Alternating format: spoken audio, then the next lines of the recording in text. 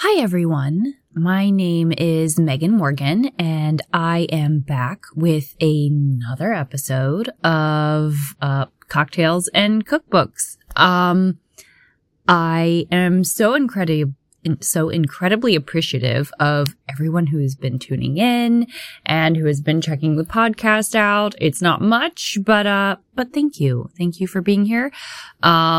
This is currently being recorded on, the end of May, 2020.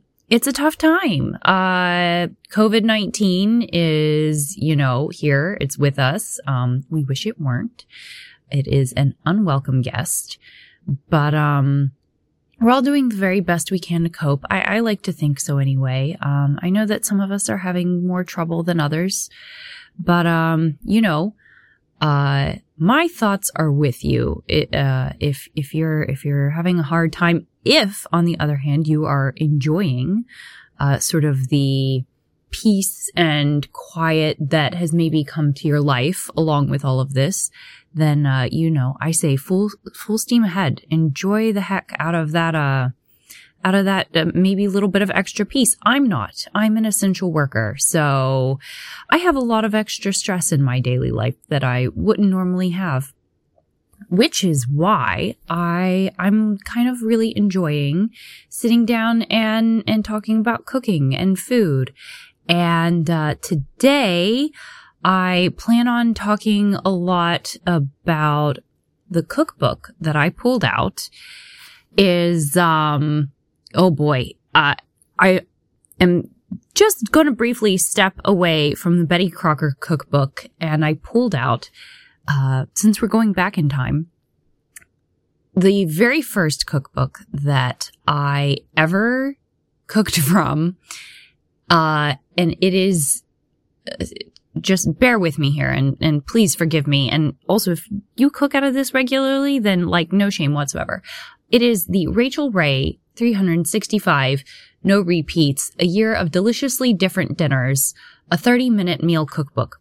I don't know if any of you remember this, but there was this period of time, in the early 2000s when Rachael Ray, I haven't had much to drink yet. I'm so sorry. I'm messing up my words. When Rachael Ray was really big, and a part of the reason why Rachael Ray was so huge is because she was a big proponent of the idea of being able to put together a really nice meal really quickly. Now, the reality of her cookbooks and a lot of her recipes was, unfortunately, that if you weren't a master of the chefy knife skills, then you might find it took a little bit, or in some cases, a lot longer than 30 minutes to get a meal on the table. So unfortunately, I'm not sure that her cookbooks achieved sort of the message that she was trying to get out there, which was that to a bunch of people, she was basically trying to say, hey, don't be so intimidated by this. You can make food from scratch, and it might not necessarily take that long. And that was really kind of revolutionary for me. And like I said, I'm going to be talking a lot about my early days of cooking and my relationship with food. This is probably going to include at least some talk about disordered eating. So if you're someone who is struggling with that, or someone who, for whom that is a problem, then, please do feel 100% okay about chipping out on this episode. But yeah, this kind of thing, this 30-minute meal cookbook, really made a big difference for me as far as really, it opened the door to the idea of making food in a way that worked for me. So I'm not going to say anything negative about, the 30-minute meal cookbooks, other than a lot of the recipes did not take 30 minutes, but it really introduced me to cooking in a way that worked. So all that said, and here we go. Most importantly, this evening's cocktail is, what did I make? I made, if you listened last time, I talked about how one of my mother's favorite drinks is an Irish coffee. And so tonight I made an Irish coffee. The ingredients for this are, and I kind of half-assed it. I threw it together sort of based off of memory and a couple of things that I saw, on Pinterest. I used maple syrup. Sorry, Mom, I did not use the sugar cube. And I know I went on and on about how that's the right way to do it last time, but I didn't do it that way. I did it my way. I used maple syrup, some coffee, some Jack Daniels, because I don't have Irish whiskey right now. And that works. It tastes fine. And some whipped cream that I just threw together myself. I was very lucky to still have a little bit of heavy cream, even right now in the middle of, pandemic and everything. I had some heavy cream. I dumped it in a bowl. I whipped it. I did this thing that if you've ever seen me make whipped cream, then you will know that at least part of the process is that I'll start off at the counter. I'll be whipping at the counter. And I do this by hand because I'm insane. And that lasts for about 2 or 3 minutes. And then I always get frustrated. And the next thing you know, I'm the bowl is on the floor and I'm crouched over it. And I'm whipping whipped cream crouched on the floor. And I don't know why. That just feels like a more natural whipping position to me. And I probably shouldn't do it that way, but that's how it always happens. So yes, I'm drinking an Irish coffee. Again, the ingredients, in this particular version are maple syrup, coffee, Jack Daniels whiskey, and whipped cream that I made myself. And then I grated a little bit of nutmeg on top. And that, it's fresh grated nutmeg, which I have never done before. I've never had whole spices before. I know that it's always a better flavor than the ground spices in a jar.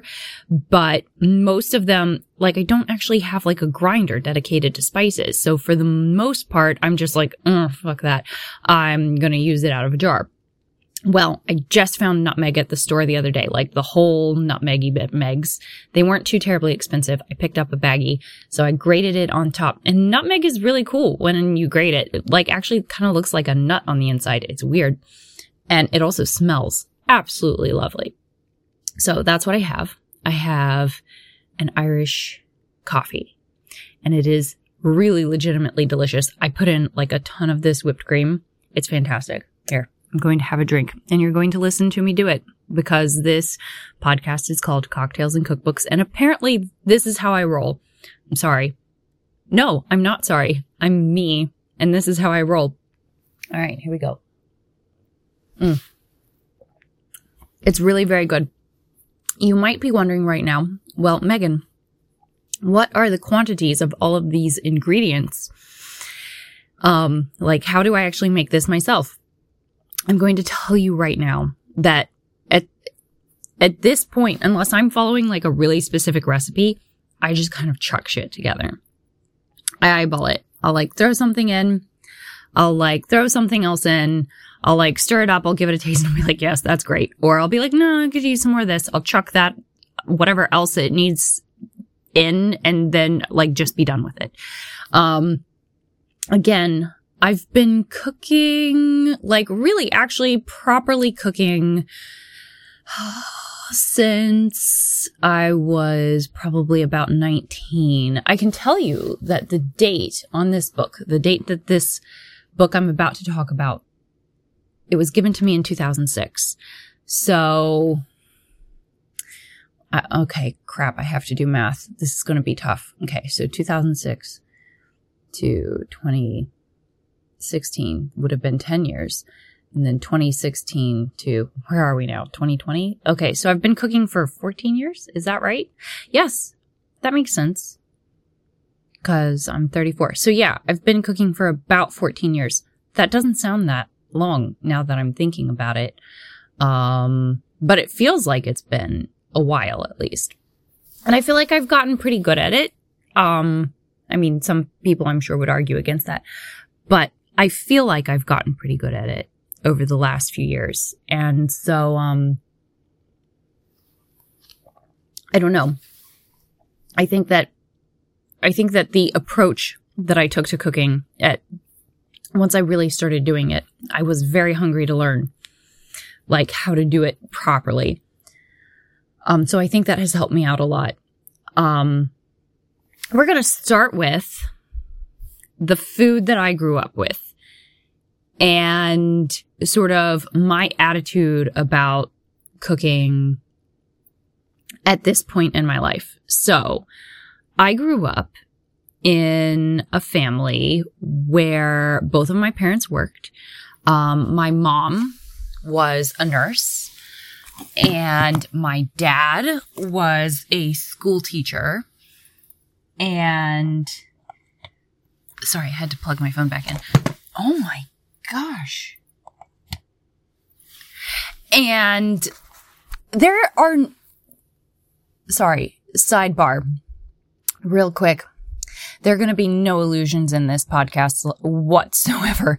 Like, I'm very aware that I don't have professional sound equipment and I am recording this on my iPhone. I am on my bedroom floor between my bed and the wall, sort of hoping that I get halfway decent sound here in this like little cavern spot.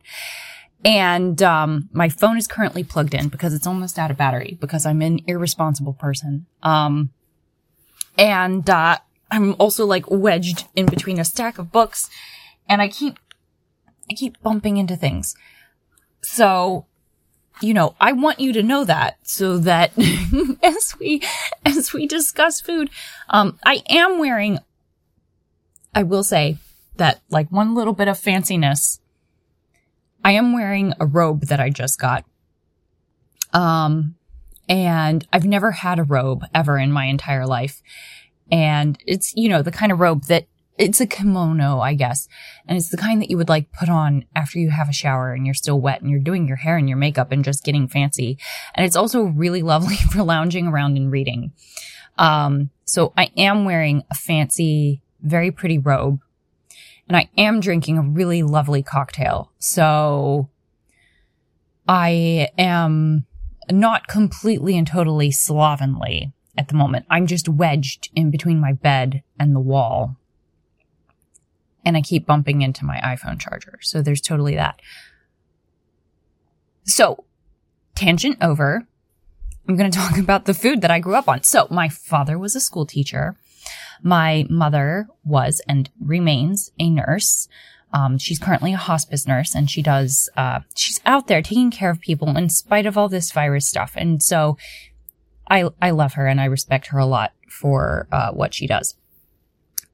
So growing up in a household where both parents worked, the food situation was perhaps not what everyone has experienced. Also, I was born in 1985, which means that I grew up eating in, the 80s, the 90s. This was a time period, and I think many millennials will attest to this, and Gen Xers too. I don't know, a lot of people, I'm sure, will be familiar with this. We were sort of in a moment in time when people really did not give a fuck about food. It was a moment when I feel like, and if I'm completely wrong about this, please do let me know. But it was a moment when I feel like really fast, convenient food was 100% where it was at. And I feel like the attitude in my household growing up was very much like, if you're getting home after a long day at work and you're trying to help your kids with homework and all of that, if you're doing anything above and beyond like jabbing a potato with a fork like 50 billion times and chucking that in the microwave and then putting some like cheese on top of it and then like throwing it in front of people, if you're doing anything above and beyond that, you're like doing way too much work for your food. So I definitely grew up in a household where it was, I ate a lot of Hamburger Helper. I ate a lot of grilled cheese. I ate a lot of baked potatoes. My mom is really into healthy food. So it was a lot of, like, I can't remember if we cooked chicken breast in the microwave at any point. I sort of feel like it's possible that happened, although I think it's more likely that chicken breast was like put in the oven and then brown rice was made. And then there was usually like a bag of frozen vegetables on the side, something like that.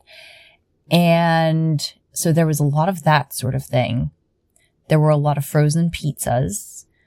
My dad's sort of specialty meal that he would pull out when he wanted to actually like cook something was he would do beans in the crock pot. So he would throw a bag of mixed beans into a crock pot with some sausage and usually some like chopped carrot. And he would leave that in the crock pot all day while we were all at work or school. And then we would come home and we would do up like some biscuits out of a tube, and that would be dinner. So I ate a lot of food that was quick and easy.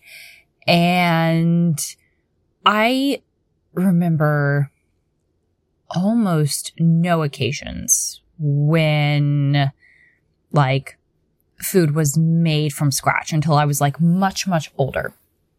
And so my experience with food growing up was that food was, I don't want to say boring, but there were about like 5 or 6 or 7 or 8 meals that I ate consistently as a kid. Summer was fantastic because then Dad would grill out and then we would have like steaks and hamburgers on the grill. And I still to this day love grilled food. And it was just, food was also, the attitude was, like I said, you get it on the table and you be done with it. And if you're putting a ton of effort into it, then you're kind of, you're wasting your time.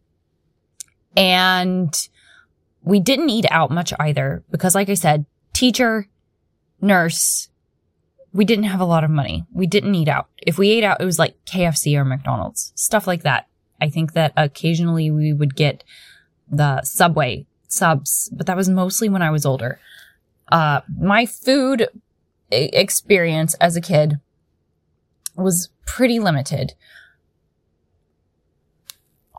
And please forgive me, Mom, if you're listening. And I got the wrong impression here from growing up. But I also and I still sort of have the impression that in a lot of the times in my family, I had the impression that it was almost considered unfeminist to cook, to spend a lot of time and effort on a meal because there were more important things to be doing. Like cooking was sort of like the old-fashioned thing. Cooking like a meal from scratch was something that was almost decadent. And it was something that was just, if you were a woman who was progressive and who was going to take care of herself, then you had more important things to do than spend an evening cooking. And that was very much the attitude that I grew up with. And so as I hit my teenage years, when I think that in a lot of cases, mothers are sort of handing down their skills to their daughters or, whatever the transferal of knowledge is. I didn't just not get that. I was a little bit averse to it. I sort of didn't really want to learn how to cook, because it felt like just something that I didn't want to be part of my life. I didn't want to be the kind of person, I guess, who was, and I don't want anyone to take this disparagingly because this is 100% like a teenage Megan attitude. I did not want to be a homemaker at that point in my life. I wanted to go out into the world and like save all the animals and write a million novels and become rich and famous like J.K. Rowling and then give all of my money away to charitable organizations. I don't know. I had plans and none of them involved making dinner. And then, I had a couple of life experiences, I guess, that sort of changed that attitude. One of them was I love food. It turns out I've always loved food, but, and this is going to sound ridiculous to the vast majority of you, especially if you're a foodie, but a restaurant, and I know that you've seen these, a restaurant called Panera opened up in Morgantown, West Virginia. And West Virginia is not really a place. It certainly wasn't a place. It's become more progressive now, but it certainly at the time was not a place where there was an overabundance of like really good food establishments or anything cultural in general. It's changed a lot since I was a kid, but when I was a teenager and Panera opened in Morgantown, it was a like revolutionary experience. And part of the reason why it was so incredible is because Panera has that bread, you know, that's like borderline sort of sourdough bread. And you get this bread with your food that like actually has this really lovely crust and it has that like soft and warm interior. And it was sort of having that bread that made me realize that food could be more of an experience than I had had up until that point in my life. Food could have these textures and these flavors that weren't just there to like fill up your stomach, but they were there to be savored and enjoyed. Food could be an actual experience, and realizing that really sort of changed my perspective. And it took many years to sort of develop, but I gradually over time, became an unapologetic foodie.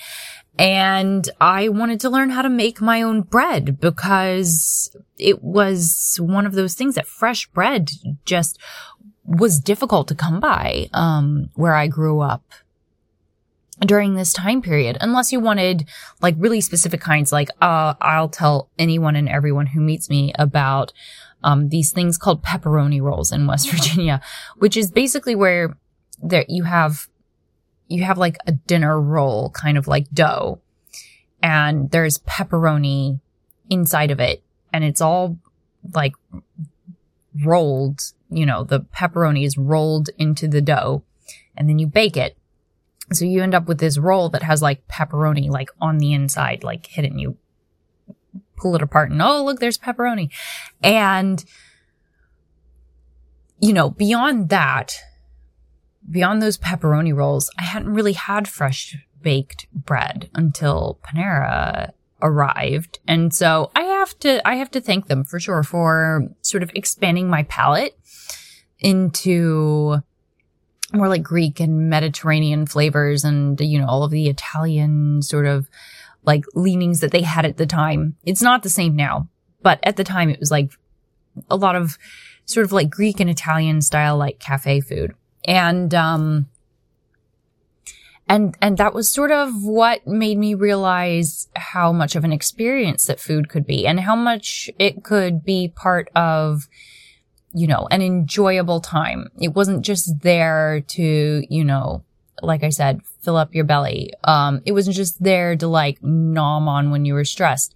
It could be an experience, and it could also introduce you to new cultures. And that's a huge reason why I'm passionate about food now, is that it sort of allows me to travel without leaving the United States in some ways. Like, not completely, but at least I get a little piece of, you know, a culture when I make food that, you know, comes from another part of the world. And I really, really, really love that. And so around this time when I was in my early years of college, my parents gave me this 30-minute meal cookbook, and because I had never had a cookbook before in my life, and I was interested in learning how to cook. I was a poor college student, so it was really important that I not eat out too much. And so, yeah, I had to learn how to make some of these things that I really liked myself. Pardon me, I just had to turn on my lamp because, yes, it's getting quite dark in here. So I had to learn how to cook more, and eat out less. And this cookbook is sort of what my parents decided, my mom in particular decided would be the best option for me. Like I mentioned earlier, it turns out that a lot of these recipes will take you much longer than 30 minutes. A lot of them also require a lot of ingredients, which was really tough at the time when I, you know, had so little money. I was a poor college student and I was learning how to cook, and what I really wanted to do was make bread, and I tried to do bread a couple of times early on, and it was a lot more than I was prepared to do. Here's the thing about making bread. You sort of have to at least have an understanding of like what the texture should be of, you know, your dough, and what should it look like when it's done baking. And I had no idea. And I was completely clueless.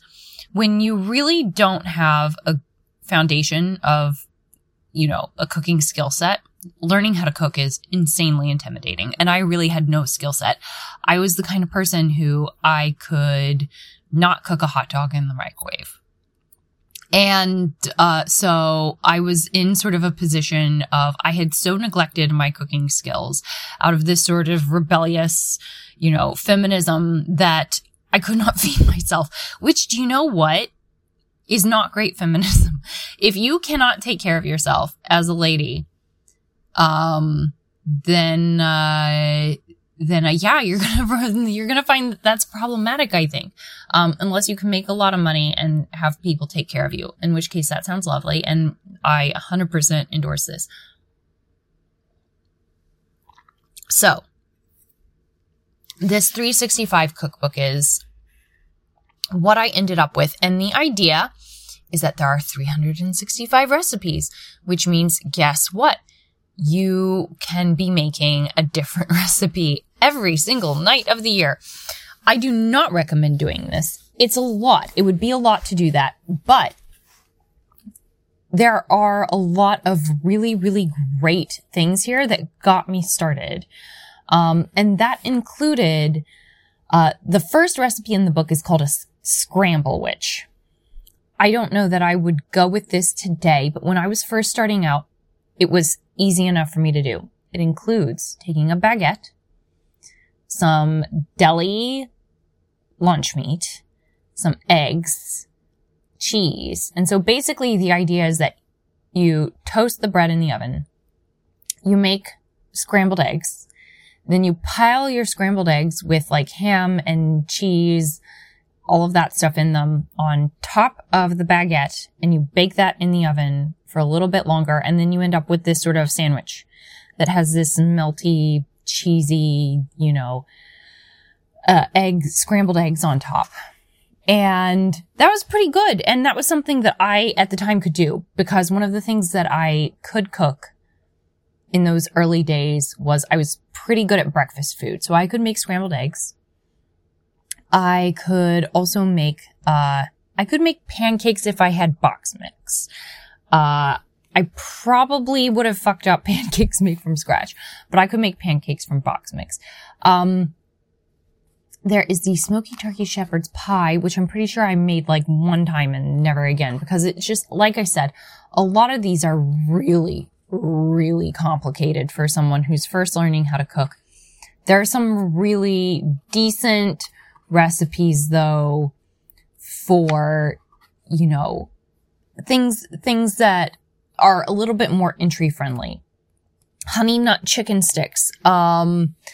This was actually one that I made a good bit, and it's chicken tenders, some cornflakes, some seasoning. So you mash up the cornflakes and you drag the chicken tenders through them. And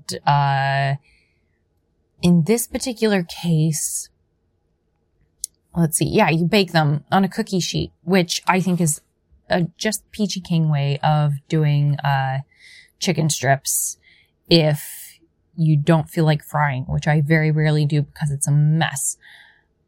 And this was my gateway, you know, and the black bean soup with Southwestern Monte Cristos. Some of these recipes were really complicated, but like I said, a lot of them were exciting enough and simple enough to provide me with an entryway.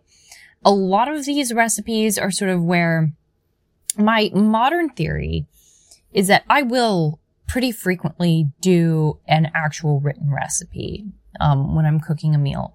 But a lot of times, what I will do is I will come home.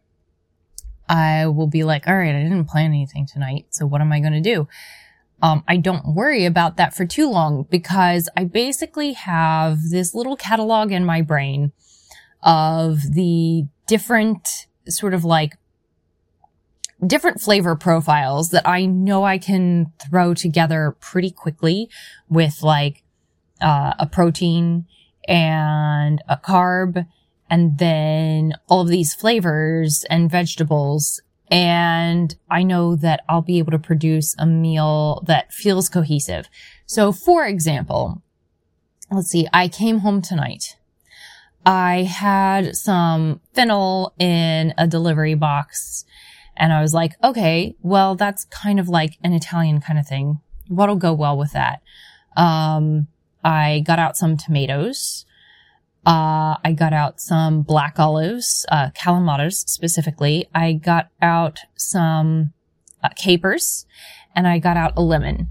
And these are things that I would consider to be sort of in this Italian sort of like flavor profile.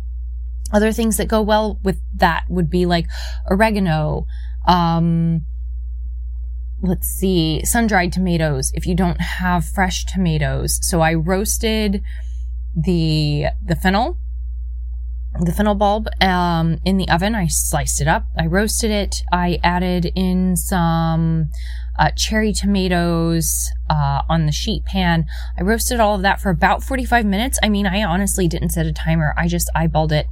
And then I cooked up some orecchiette and I threw the vegetables on top. I added some calamatas and I added some capers and I squeezed over some lemon juice and that was dinner. And it did not take very long.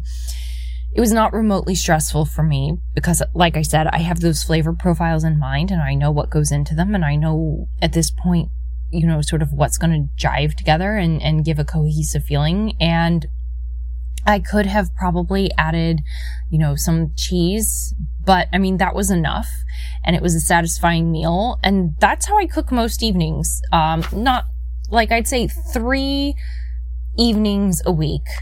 That's usually what I do is I, you know, throw together something that is pretty simple and follows a flavor profile. So I have sort of like my Italian flavor profile in mind. I have sort of my Mediterranean sort of Greek flavor profile, and that would be different mostly in that I would include well, you know, like roasted red peppers, I think usually go well. Feta cheese instead of like Parmigiano Reggiano, stuff like that. And then I would have in mind sort of my more Japanese flavor profile, which would usually consist of a sauce that's like lime juice and soy sauce and maybe some honey and rice wine vinegar and ginger and garlic, and I'll mix all of those things together. And as long as you have like some vegetables and some protein and like some rice to go with that, you know, you cook the vegetables in that sauce and you have something that like comes together really easily. That's sort of my general theory. And it's working really well. And like I said, I sort of feel like I really picked that up from this cookbook, which was the first one that I ever used. And this, like I said, this cookbook was a challenge for me because some of the recipes were way above my level, but it also let me make things that I'd never eaten before. Like not in a restaurant, not at home, not ever, not anywhere. Some things that I'd never even heard of. One of my all-time favorite meals is from a Rachael Ray cookbook. And it's, you know, it's not like a Rachael Ray exclusive by any means. Oh, shoot. What's it called? Chicken cacciatore is, usually like a bunch of chicken, mushrooms, tomatoes, like all sort of like stewed together and then served over pasta. And I had never had this. I had no idea this was a thing. But I made it and it remains to this day one of my all-time favorite foods. And I love it. And I haven't made it nearly long enough.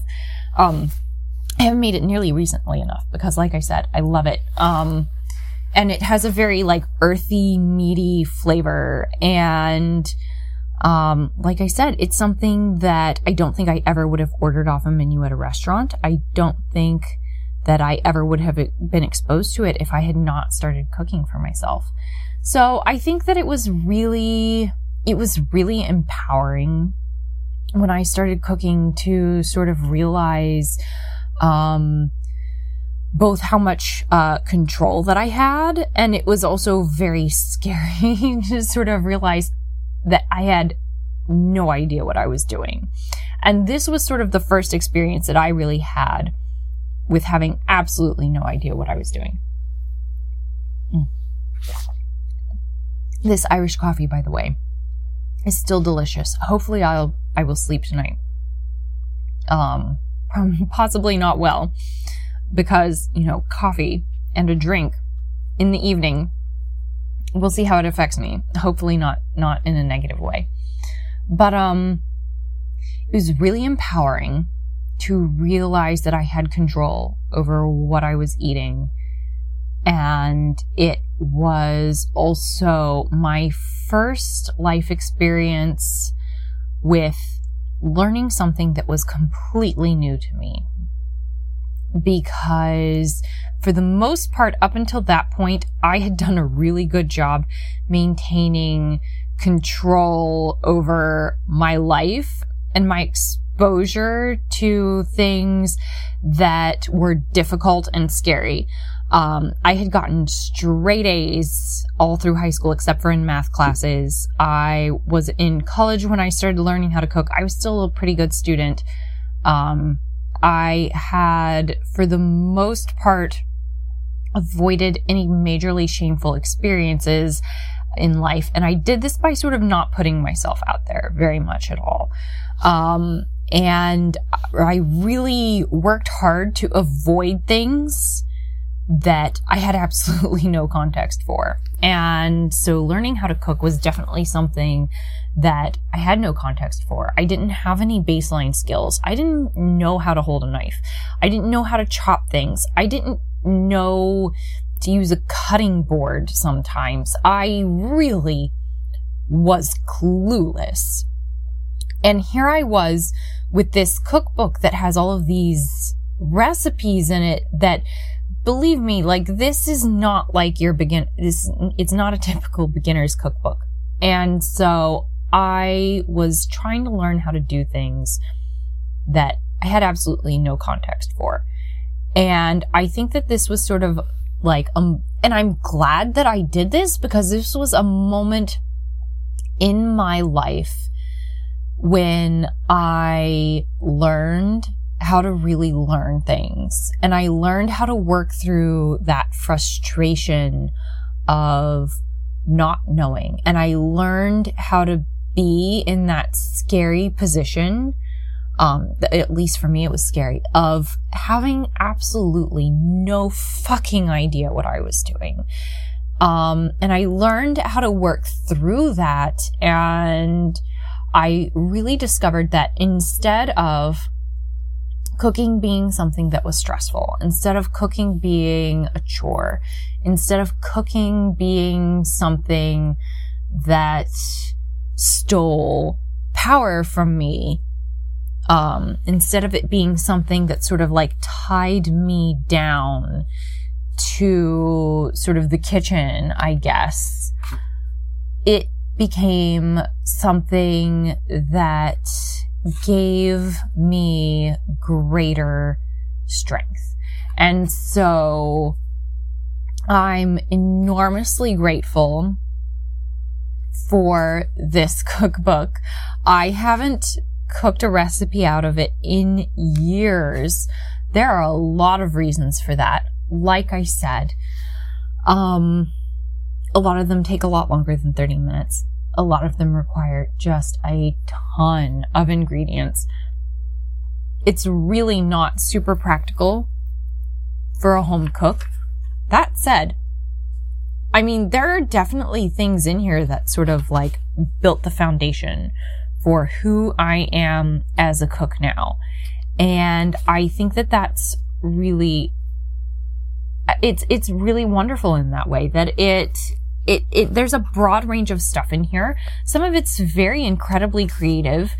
And I will therefore, if you want to get a Rachael Ray 30-minute cookbook, I would 100% encourage you to pick one up. I think the 365, no repeats one is especially good, because I think a lot of the recipes are really creative for the simple fact that they kind of have to be. If you're going to do 365 recipes, then, you're really going to have to stretch and reach. And I think that you also get multiple variations on some of the recipes, which really gives you a foundation for learning how to take your base recipe and then riff on it, which is something that, like, I'm pretty comfortable doing now. I'm not someone who learned, like traditional French cooking or anything until later. I'm not someone who learned, sort of like, I don't know, I guess proper foundational recipes until much, much later. And so this book is sort of where I picked up my propensity to be a little bit freer with sort of my process. And so I'm very appreciative of that. And I'm very appreciative of the fact that I was sort of able to get over my initial aversion to cooking and really embrace it for what it could do for me. It also allowed me, and this is sort of like, this is a big, like, life-changing thing. So I grew up with some serious food issues. I think a lot of young women do. I think that especially as a young lady, I'm sure that this happens to dudes too. I'm just speaking from my personal experience, and I'm totally not like going to exclude yours whatsoever. I know that this happens to a lot of people, but I sort of developed this adversarial relationship with food in my later high school and early college years. I started I went from being probably 125 pounds when I was in I hate even mentioning weight because I don't have a scale in my house anymore. I have a completely different attitude about these things now. But at the time, I went from weighing like 125 to 140 pounds over like probably the course of my senior year of high school.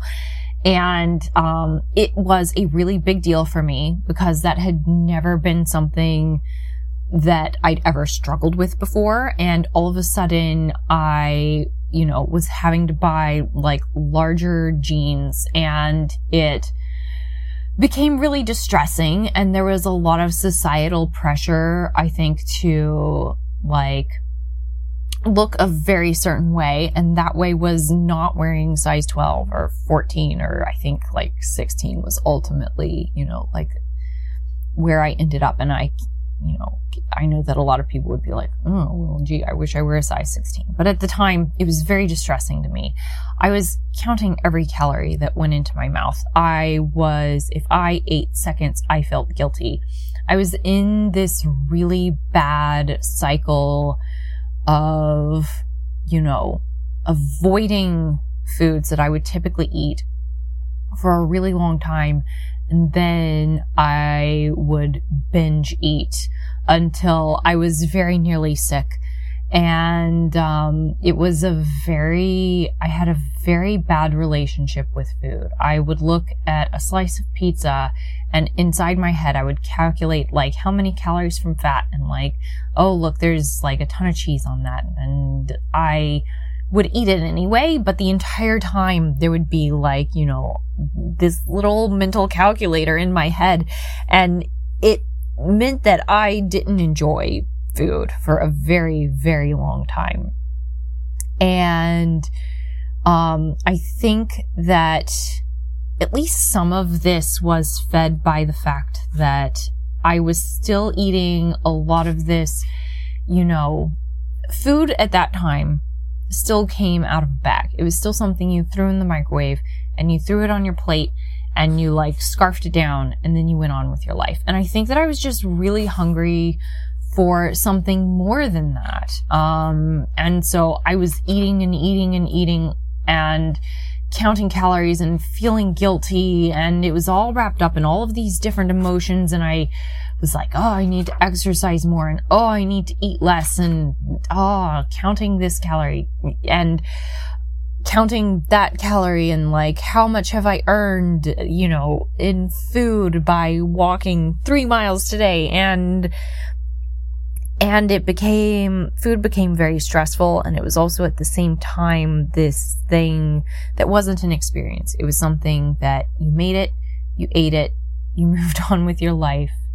And there wasn't anything more to it really than that.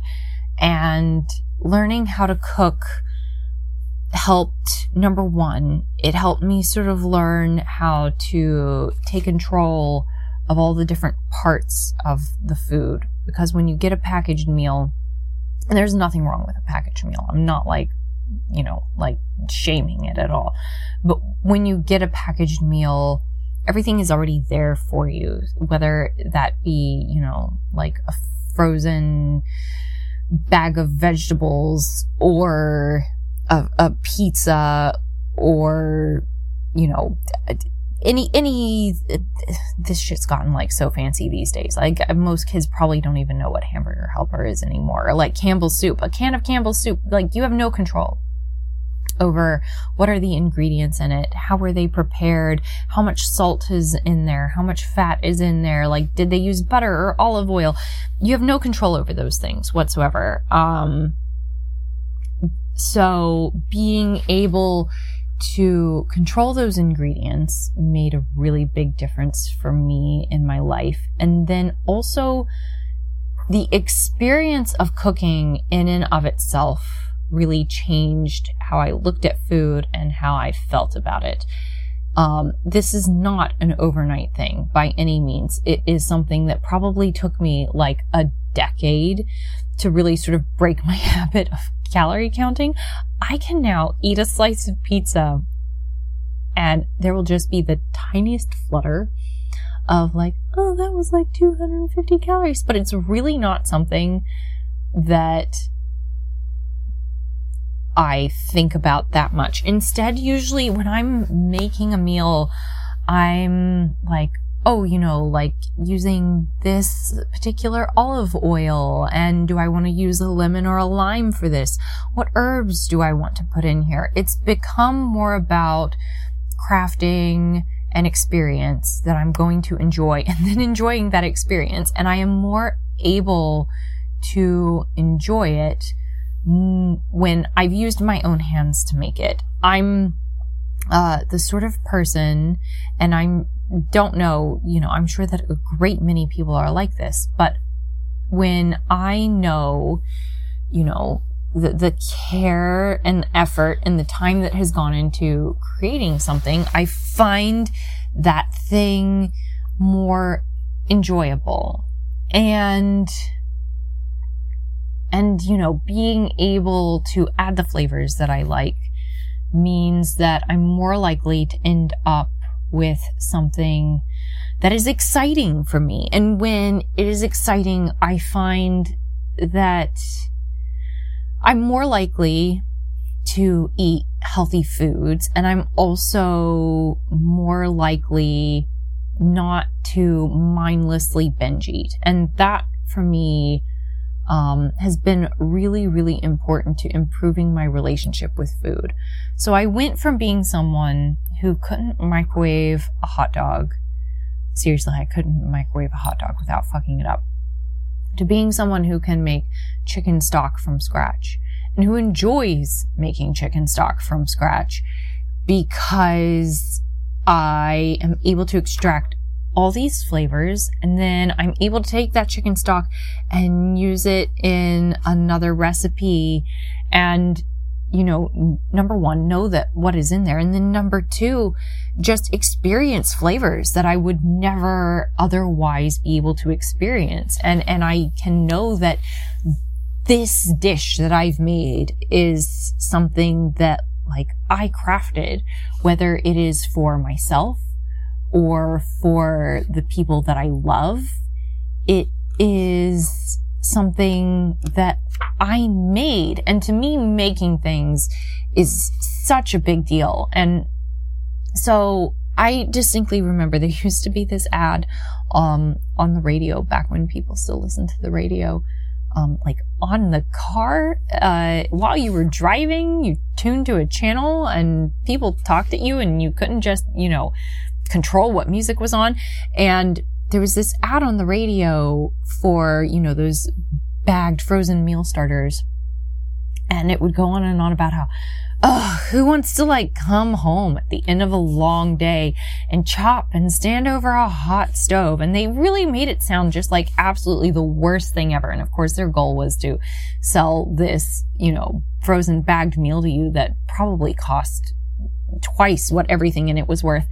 And it went on and on about how inconvenient it is to make food. And every time I come home at the end of a long day, that little ad plays in my head, and I go, who wants to come home at the end of a long day and chop and stand over the hot stove and cook something from scratch? And I will just go, me, I want to make the food, because it's a wonderful sensory experience. It's wonderful to chop into a bunch of fresh herbs with your knife and just smell all of those, herby flavors just kind of burst out. It is fun to slice stuff up. It is fun for me to,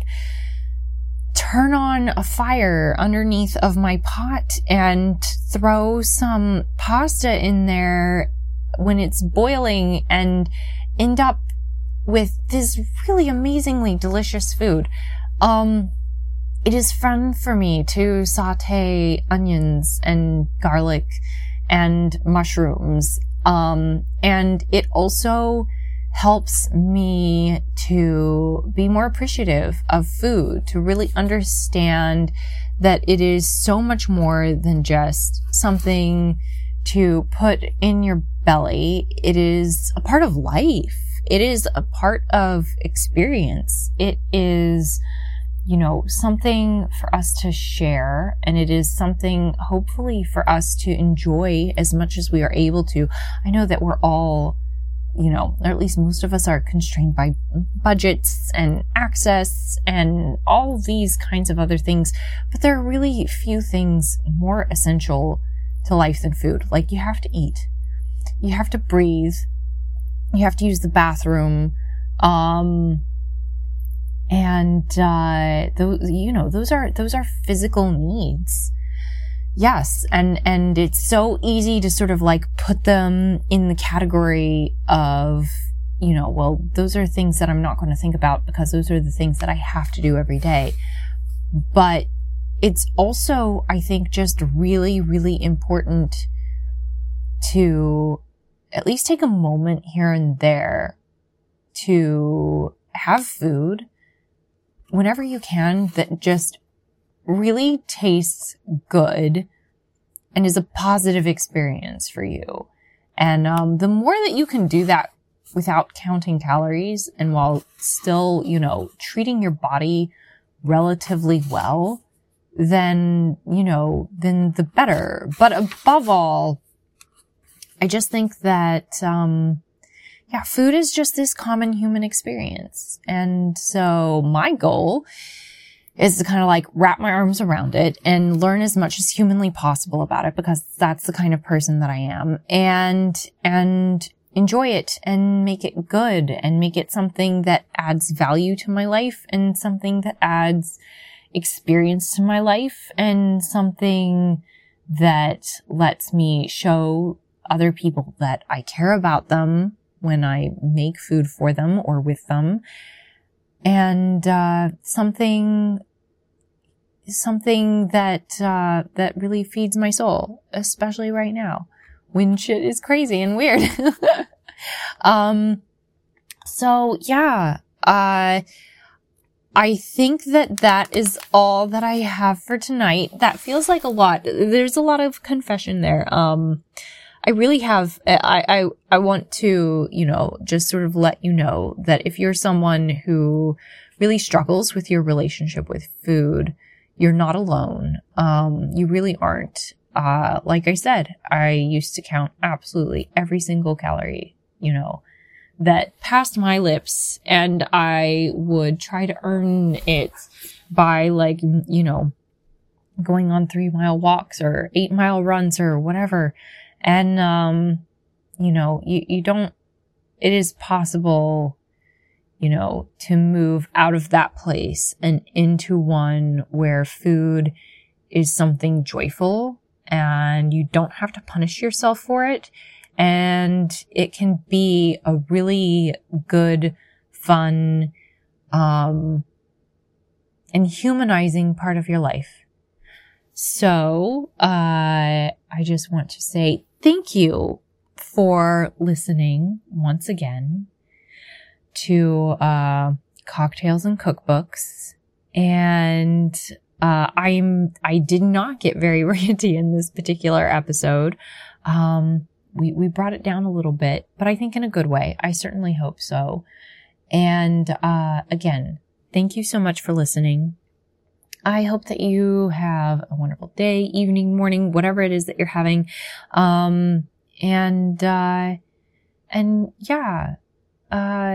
If you cook today, try to remember to enjoy it and enjoy the end result. We all have to eat. It's something that is such a big part of all of our lives, and it's really expressive of our experiences in a lot of ways. I think sometimes a lot more than we give it credit for, and it can be an art form if you approach it that way. And on the one hand, yes, there are days when I'm approaching it as an art form.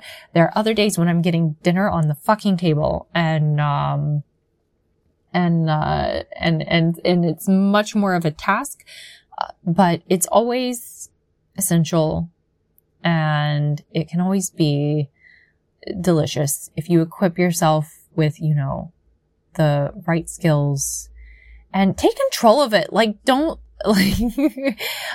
it's totally okay to let someone else cook for you, and it's totally okay to cook with someone else, but also arm yourself, with the tools and the skills and the equipment that you need.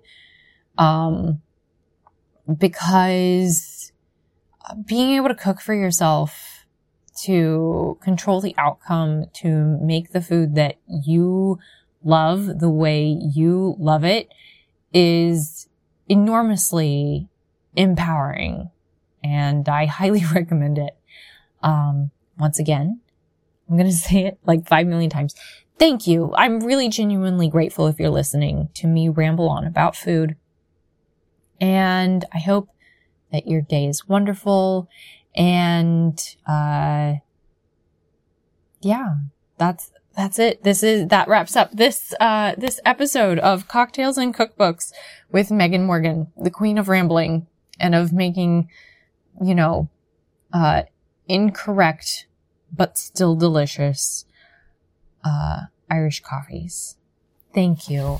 And goodbye. And, I will be talking to you again soon.